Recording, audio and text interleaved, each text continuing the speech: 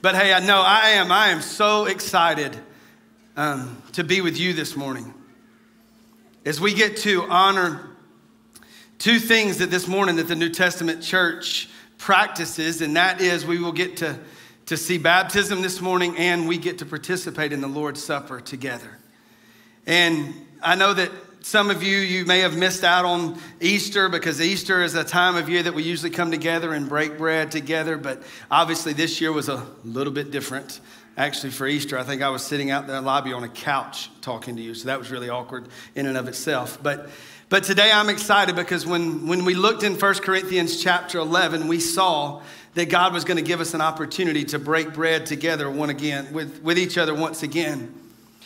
But you know, when we look at baptism and we look at the Lord's Supper, the one word that kind of sums up those two things together is unity.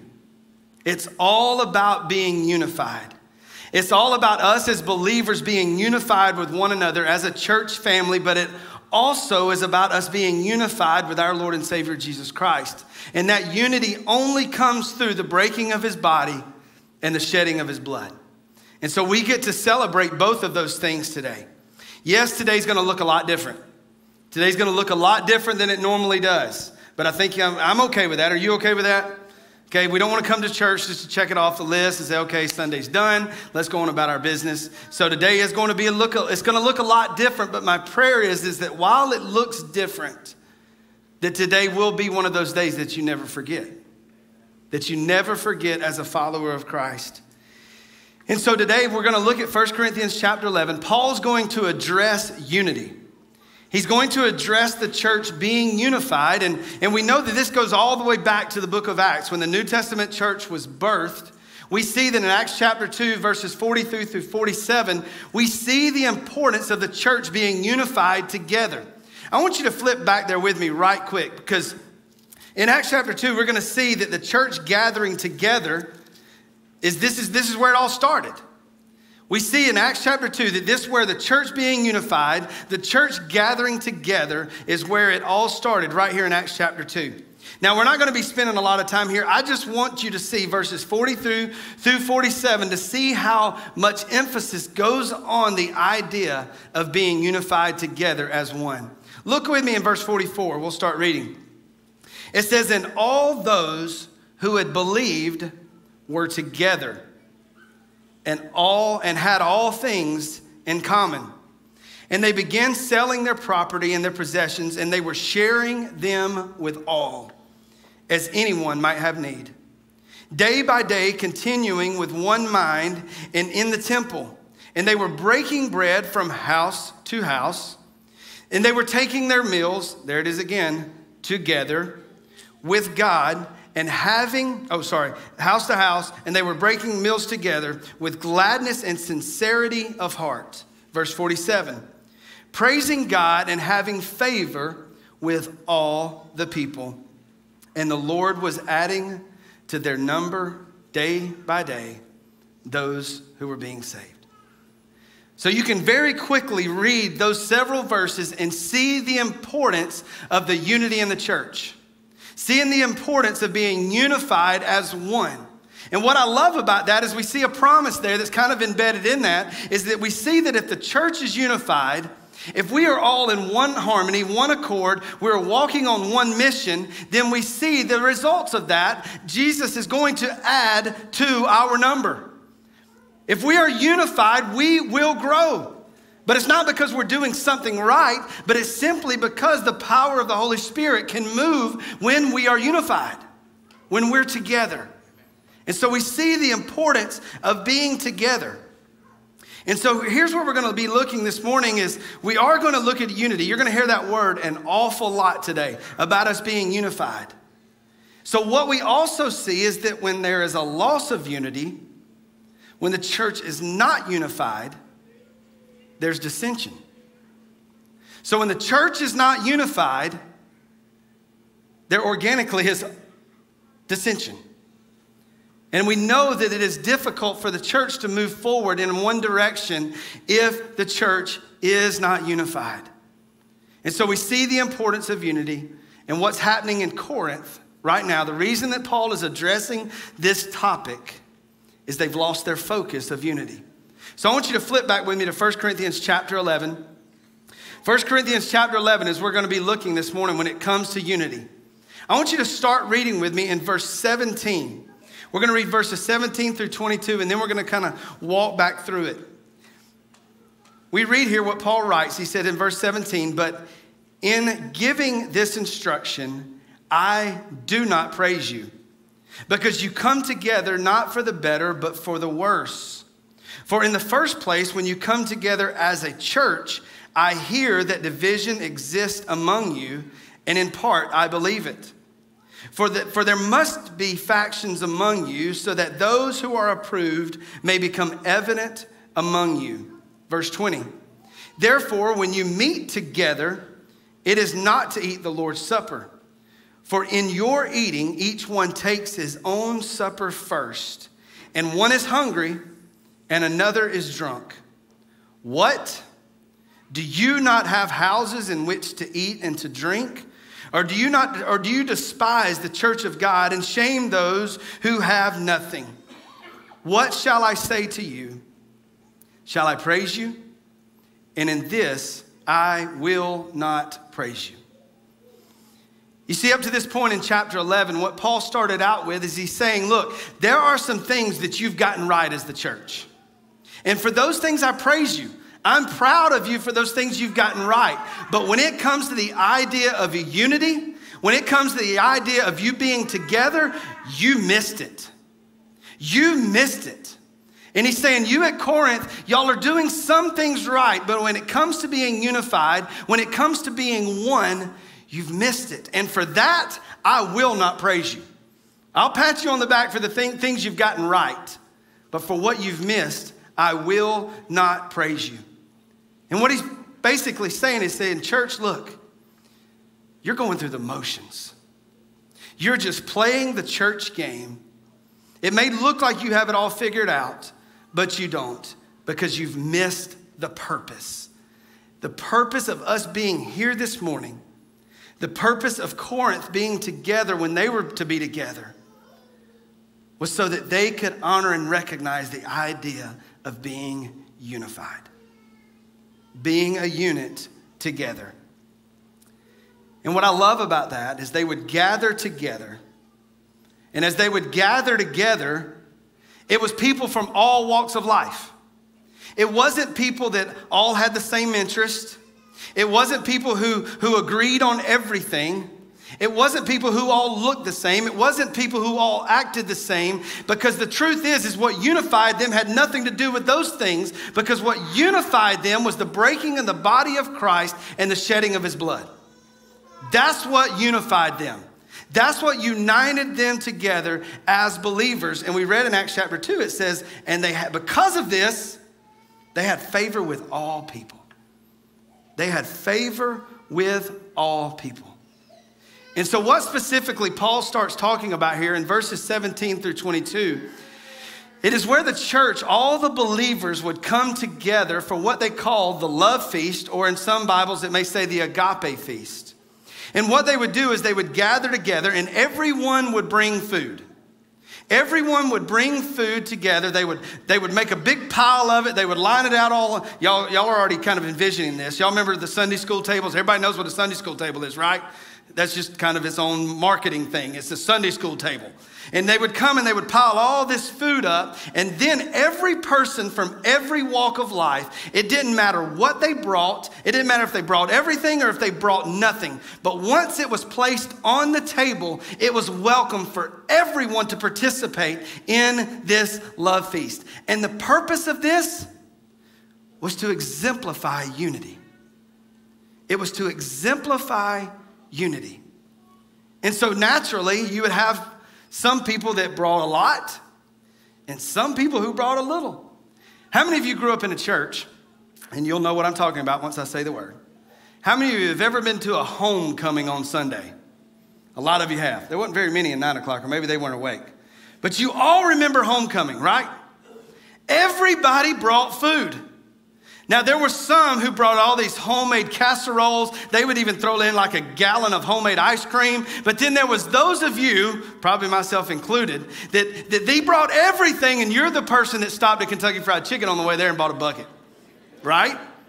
But you know what? The beauty of the love feast, the beauty of homecoming is it didn't matter what you brought. Because once you arrived with your people, once you arrived with all of the believers, guess what? Everyone got to participate the same. Everyone got to participate the same. Now, this is a side note. It has nothing to do with what we're going to talk about. But why in the world did we get excited about homecoming anyway? Think about it. You know, you had your 9:45 Sunday school, right? Y'all just nod with me and make me feel good. You had your 9:45 Sunday school. That's when everybody brings the food. Then you go to 11 o'clock church time, big church. Remember, that's what it was, big church. Sunday school, big church. Where's the food at? It's already out on them tables, or it's in your car. And then all of a sudden, you know, homecomings, that's where everybody shows up. So you know the service don't end at 12. You usually go to like 12:45 or 1. By the time you get to the homecoming table, everything's covered in flies. The ice cream's melted. The casseroles are cold. But by George, I love homecoming. Makes no sense, does it? But the beauty of it is that shows us the food was not what was important. What was important about homecoming was the unity that took place with God's people. It took place with God's people. It didn't matter where you came from. It didn't matter what you brought. But once you entered into that love feast, everybody was unified. Everyone was together. Now just think about that for just a minute. Let's stop talking food. It's too close to 12. Let's stop talking food for just a minute. What if our purpose and our heartbeat in this place here at Chestnut Mountain Church on Sunday morning, we mimicked that of the love feast?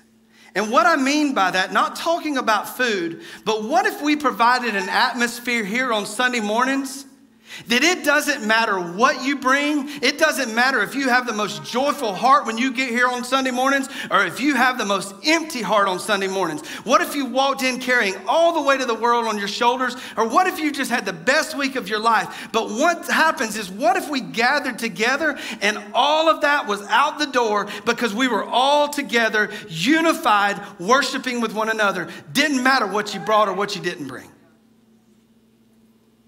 Because truth be known, there's a lot of people that probably pulled up here this morning. You're sitting there right now, and to be honest, this is the last place you want to be. Because you've had a rough week. You've had a terrible week. And you walked in carrying the weight of the world. Or maybe this week you've lost your job. Maybe you've gotten some terrible news and you honestly did not even feel like coming in the house. But maybe on the other side, there's some of you that have had the greatest week of your life. Do you understand that that's the way the body of Christ is supposed to work? Is I want those who are coming empty to be filled up by those who have been filled. And so what if our church operated that way? That we said, you know what? Just come as you are. It doesn't matter what you've dealt with this week. It doesn't matter what you've experienced this week, because here's the truth. Once we gather together in God's house, it's about Him and about Him only. Let the church be the church. Come just as you are. Because you know there are those that came in with broken hearts this week. There's some of you that came in with the filled heart this week. There's some of you that walked in carrying the heaviest burden that you've ever carried. But then there's some of us that came in this morning, maybe we're not carrying a whole lot.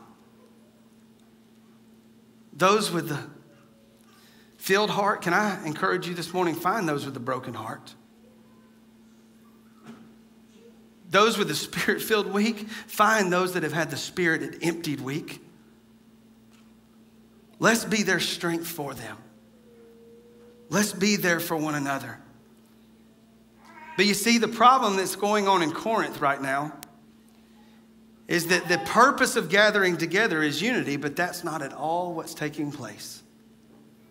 Because what's happened is you've got the wealthy who have brought a lot to the table. They've brought everything. They brought every casserole under the sun. And what's happened is those who have brought everything, they begin to form their own little clique. They begin to form their own little group to where they're happy with one another. They've got it all together. They appear that they've got every box checked. But then all of a sudden you've got those over here who had absolutely nothing to bring. And maybe they brought very little, but in most cases they had nothing to bring. And what's happened now is they've all grouped up together. And so we see dissension in the church because they've forgotten the idea of gathering together. The purpose is to be unified. The purpose is unity. Now, what's interesting is there's not necessarily any bickering going on between these two groups, but they've just separated from one another. There's just no fellowship. And when there's no fellowship between this group and that group, guess what organically happens? All of a sudden, one group begins to feel inferior to another. They feel that they're not worthy to be with someone that was able to bring everything because they brought nothing. And now all of a sudden we see that the wedge of dissension is driven deeper and deeper and deeper and deeper. And Paul is very adamant about that. And he says in verse 21, look what he says. He says in verse 21, for in your eating, each one takes his own supper first, and one is hungry and another is drunk. What Paul is pretty much saying here, he's saying, look, some of you are coming to the table with everything, and you're leaving filled. In mine and your terms, maybe we'd probably say they're leaving just fat and happy. They come to homecoming on Sunday. They brought all their food. They ate all of everybody else's food, and man, they're leaving with a full belly. But then you've got the ones over here that came hungry and they left hungry. What if it became our heart's desire as a church family? What if we begin to pray every Sunday morning that when people leave this campus, that they'd leave differently when they showed up? You see, there's nothing more heartbreaking than if somebody comes onto this campus on a Sunday morning and they are empty. Church, we've missed it if they leave empty. And guess what? That's on us. That's on us. Church, what if our heart's desire is God, this Sunday morning, don't let us gather together and don't let anybody step foot on our campus and leave the same way they came. Are we providing an environment where they can encounter the Holy Spirit, where they can encounter love, where they can see the church being the church? Because if they are having an encounter with Jesus Christ, I will venture to say there's no way you encounter the power of the Holy Spirit and you're not changed. So shame on us if people are leaving the same way they came. That's exactly what's going on right now in Corinth. Is people are leaving the very same way they come. Because the wealthy weren't feeding the hungry. There was no unity. And man, what you gotta love about Paul, he just calls it like it is. This is what's going on. And look how he starts out verse 22. My version reads, what? With an exclamation point. One word. He says, what? Do you not have houses in which to eat and to drink? Or do you despise the church of God and shame those who have nothing? What Paul is saying here, he says, look, the purpose of the church is unity. And if you're not coming to be unified, then you might as well just stay at home. Can you not just stay at home and eat and drink and be happy? You can do that in your house. You can do that by yourself. If that's the case, then there's no point in you even coming. If you're not coming to the church house today and you're not bringing unity, Paul is saying, just stay home. Just stay home. You're thinking, man, that dude was rude. Yeah, that's why we all like him. He's the Simon Cowell of the Bible. Do y'all remember Simon Cowell? That's old school. Sorry, Sid. Anyway. But he says, look, if you're not about unity, just stay at home. just stay at home. If you're not bringing unity, you're bringing dissension. If you're bringing dissension, you're not in unity with the Lord. The church can't have unity if we're not in unity with the Lord. And if we're not in unity with the Lord, we won't be in unity with one another. So the church at Corinth, they're gathering. They're getting together on a regular basis. But there's no unity. They're going through the motions. You know, and I can honestly say that's truly what I love about you. That's truly what I love about what God is doing here at Chestnut Mountain. I feel that it's very, very rare for us to show up and just go through the motions. Because I believe for a lot of us, there is a hunger and a desire that when we step foot on this campus, our desire is to leave differently than when we showed up. And our desire is to see others leave differently when they showed up.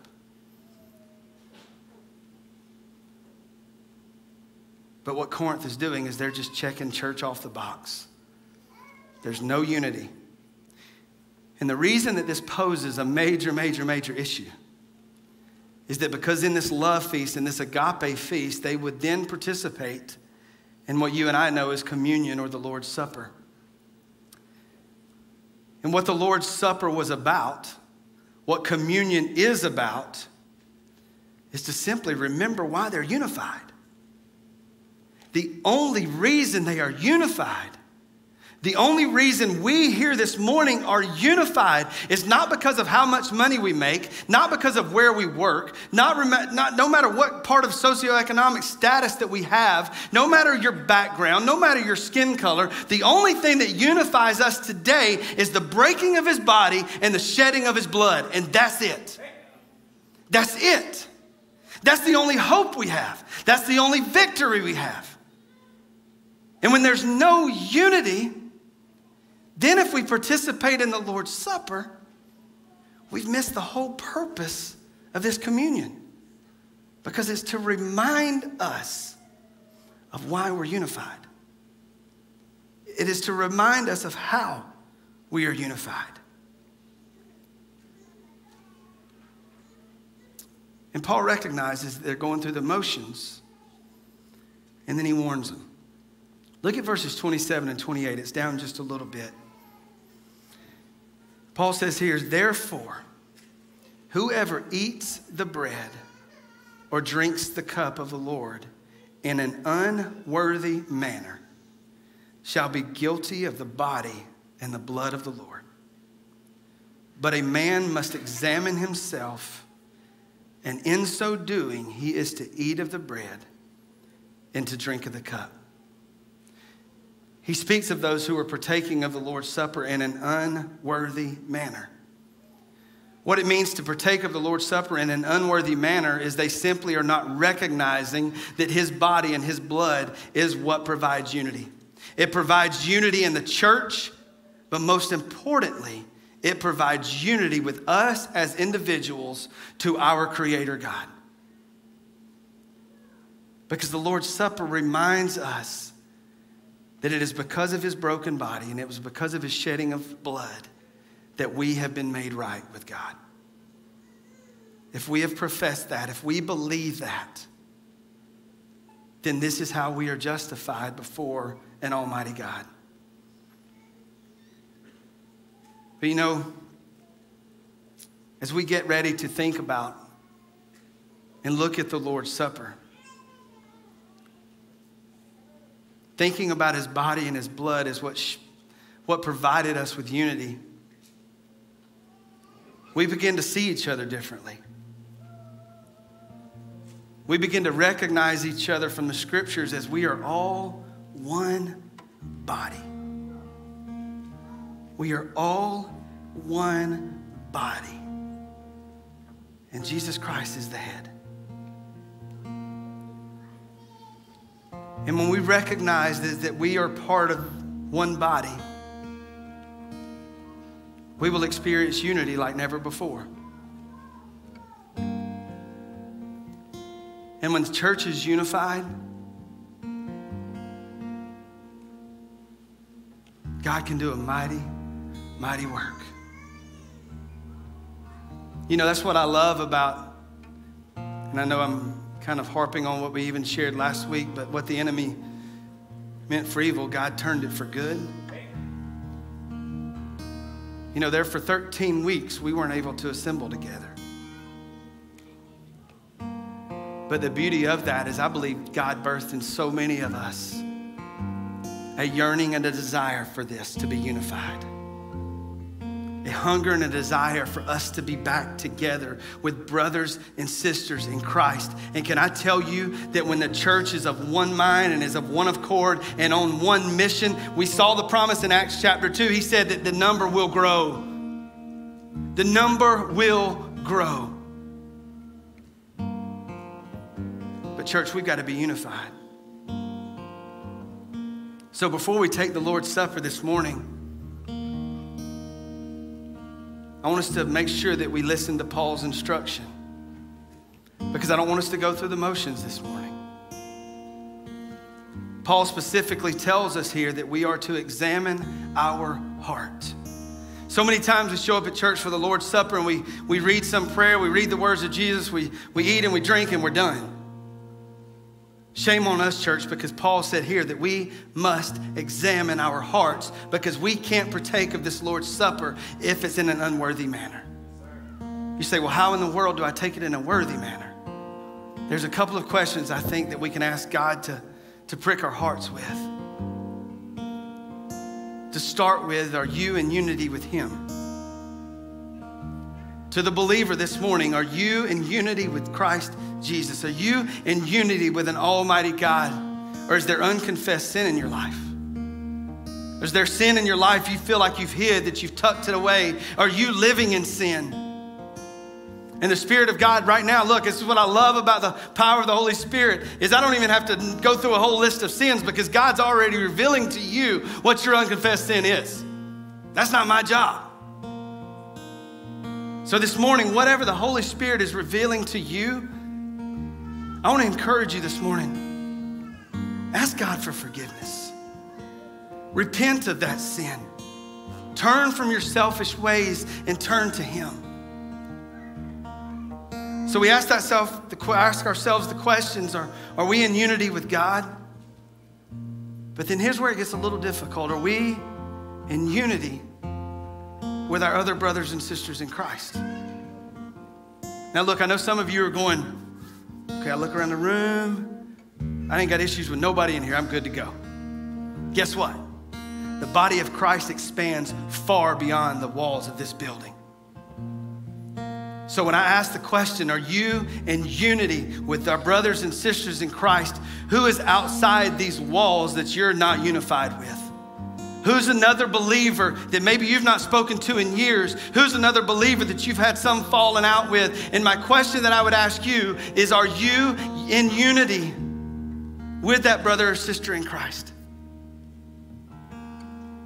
And in just a moment, when we give you just a few moments to examine your heart, maybe you need to make it right with that person. Maybe they are here this morning. Man, what would it look like if you had the boldness to stand up where you're at and go to that person that maybe you've not spoken to in years? Man, you want to see walls fall? You want to see unity take place like we've never experienced? Let's start forgiving each other. Let's start loving each other the way Christ loves us. And so what I want to invite you to do this morning is, I want you to ask the Holy Spirit to examine your heart. Now look, this altar's open. Maybe you need to step out this morning and you need to get on your face in an altar and confess the sin that the Holy Spirit's revealed to you already. So that in a moment when we take of the Lord's Supper, you can then take it in a worthy manner. Or maybe as God leads you this morning, there's somebody in here that you need just to simply say, I'm sorry. I'm sorry, I love you. And I know you're going, well, they're not here, so I'm good to go. There's a thing called a cell phone. This is the one time I would invite you. Pull that cell phone out of your purse. Pull it out of your pocket. And whoever that person is, you just simply say, I'm sorry. I love you. You'll probably have a conversation after church because they'll think it's very random. But in this moment right now, I want you to bow your head and I want you to close your eyes. And I want you to take just a few moments to examine your heart. I want you to feel the freedom to come to this altar. Or I want you to feel the freedom to do whatever God leads you to do right now. But ask the Spirit of God to examine your heart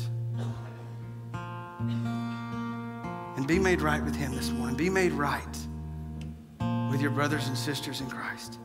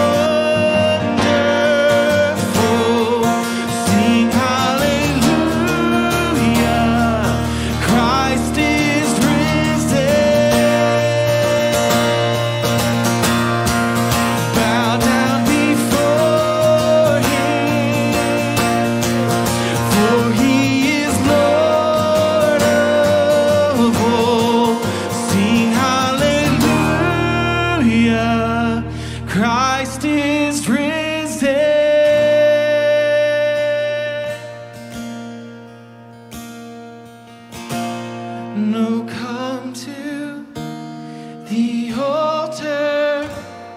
The Father's arms are open wide. Forgiveness was bought with the precious blood of Jesus Christ.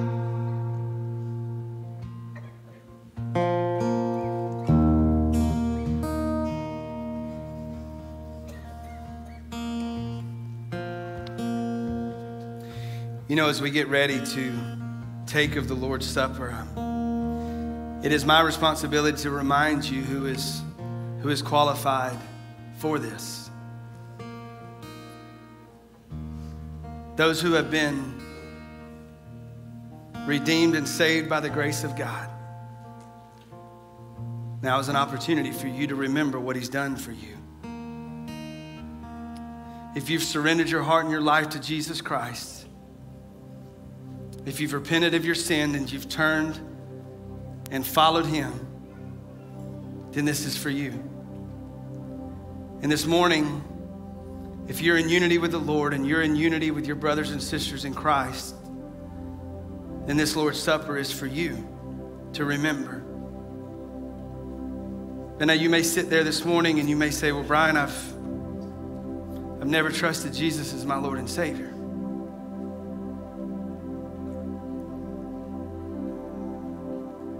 You know, I felt God knock on my heart. I felt God drawing me, but I never surrendered my heart and my life to Him. Can I tell you today that there's no sweeter day to do that than today? Than to participate in the Lord's Supper as a new believer in Christ.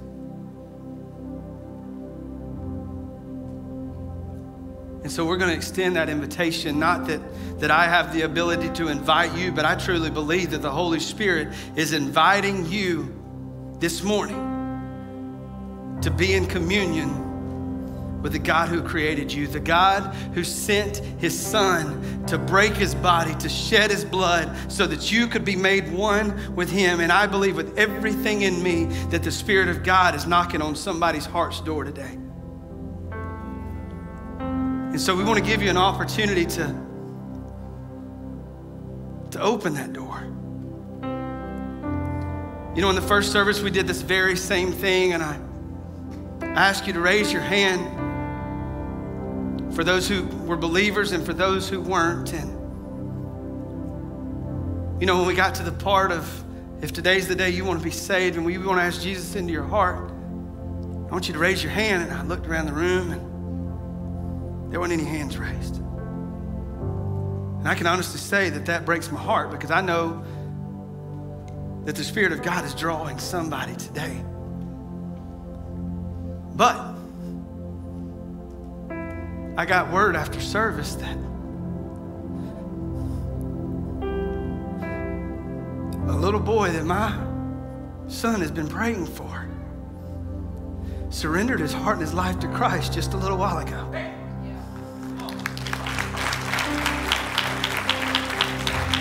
And so you know what?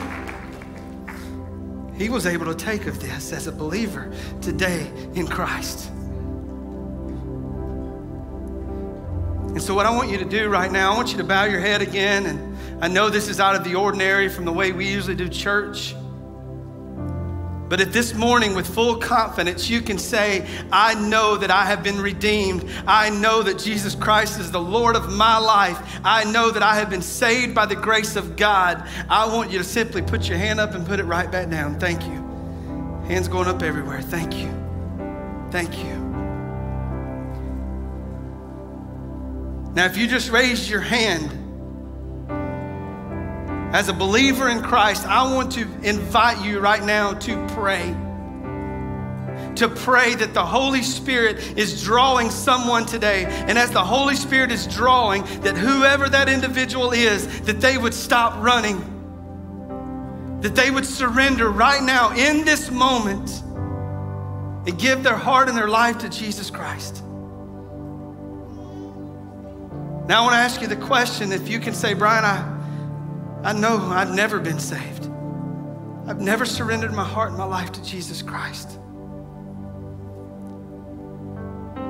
I want you to put your hand up and put it right back down. I'm not trying to draw attention to you.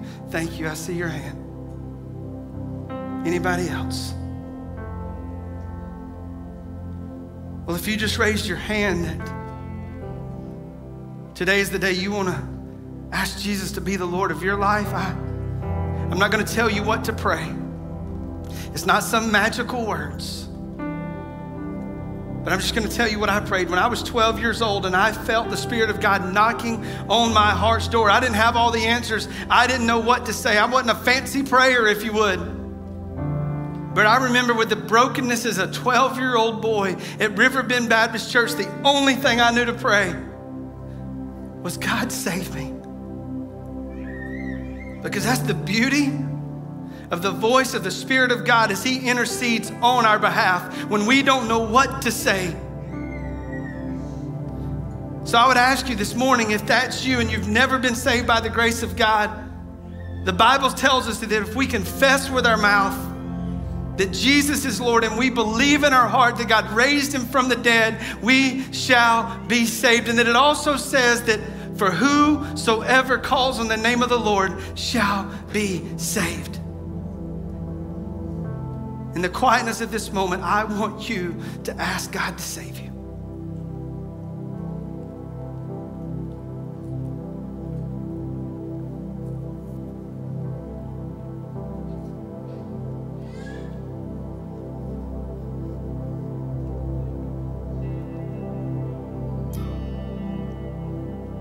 All right, if you would open your eyes and lift your head back up.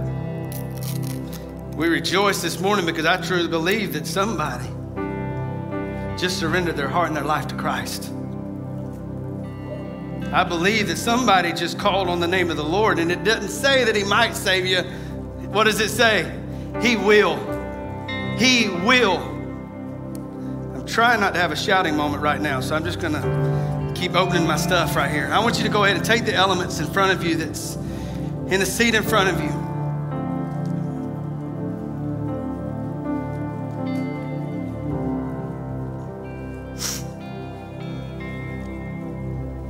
Go ahead and open those because I know it's dark and they're hard to open.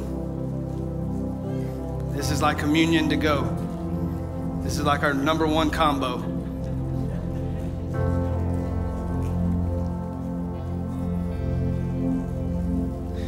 This morning we talked about several things and we've looked at several things. From the words of Paul, I've asked you to look within. Then we asked you to look around to make sure we were in unity with the body of Christ. Now what I want you to do is I want you to look back. And what I mean by looking back is I want you right now as an individual, this is you and the Lord, and I want you to look back and remember what Jesus Christ did for you. His body was broken so that yours wouldn't have to be. His blood was shed so that it would wipe your sin as far as the east is from the west. And so I want you to take just a moment and I want you to remember what Christ did for you.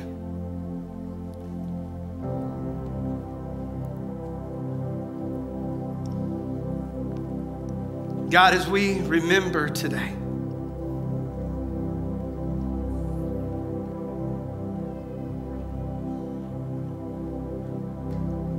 God, we remember that your body was broken and that your blood was shed for us so that we could be made right with God. And so for that, Jesus, we say thank you. We say thank you for offering your body as a sacrifice. We say thank you for pouring out your blood on the cross at Calvary.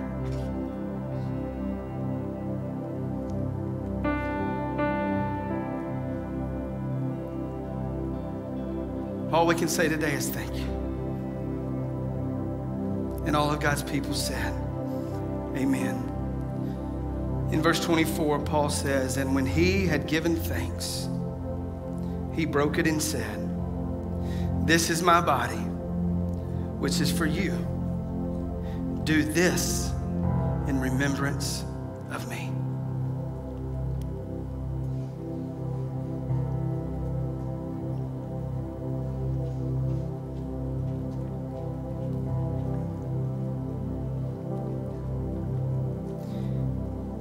And in the same way, he took the cup also after supper, saying, this cup is the new covenant in my blood. Do this as often as you drink it in remembrance of me.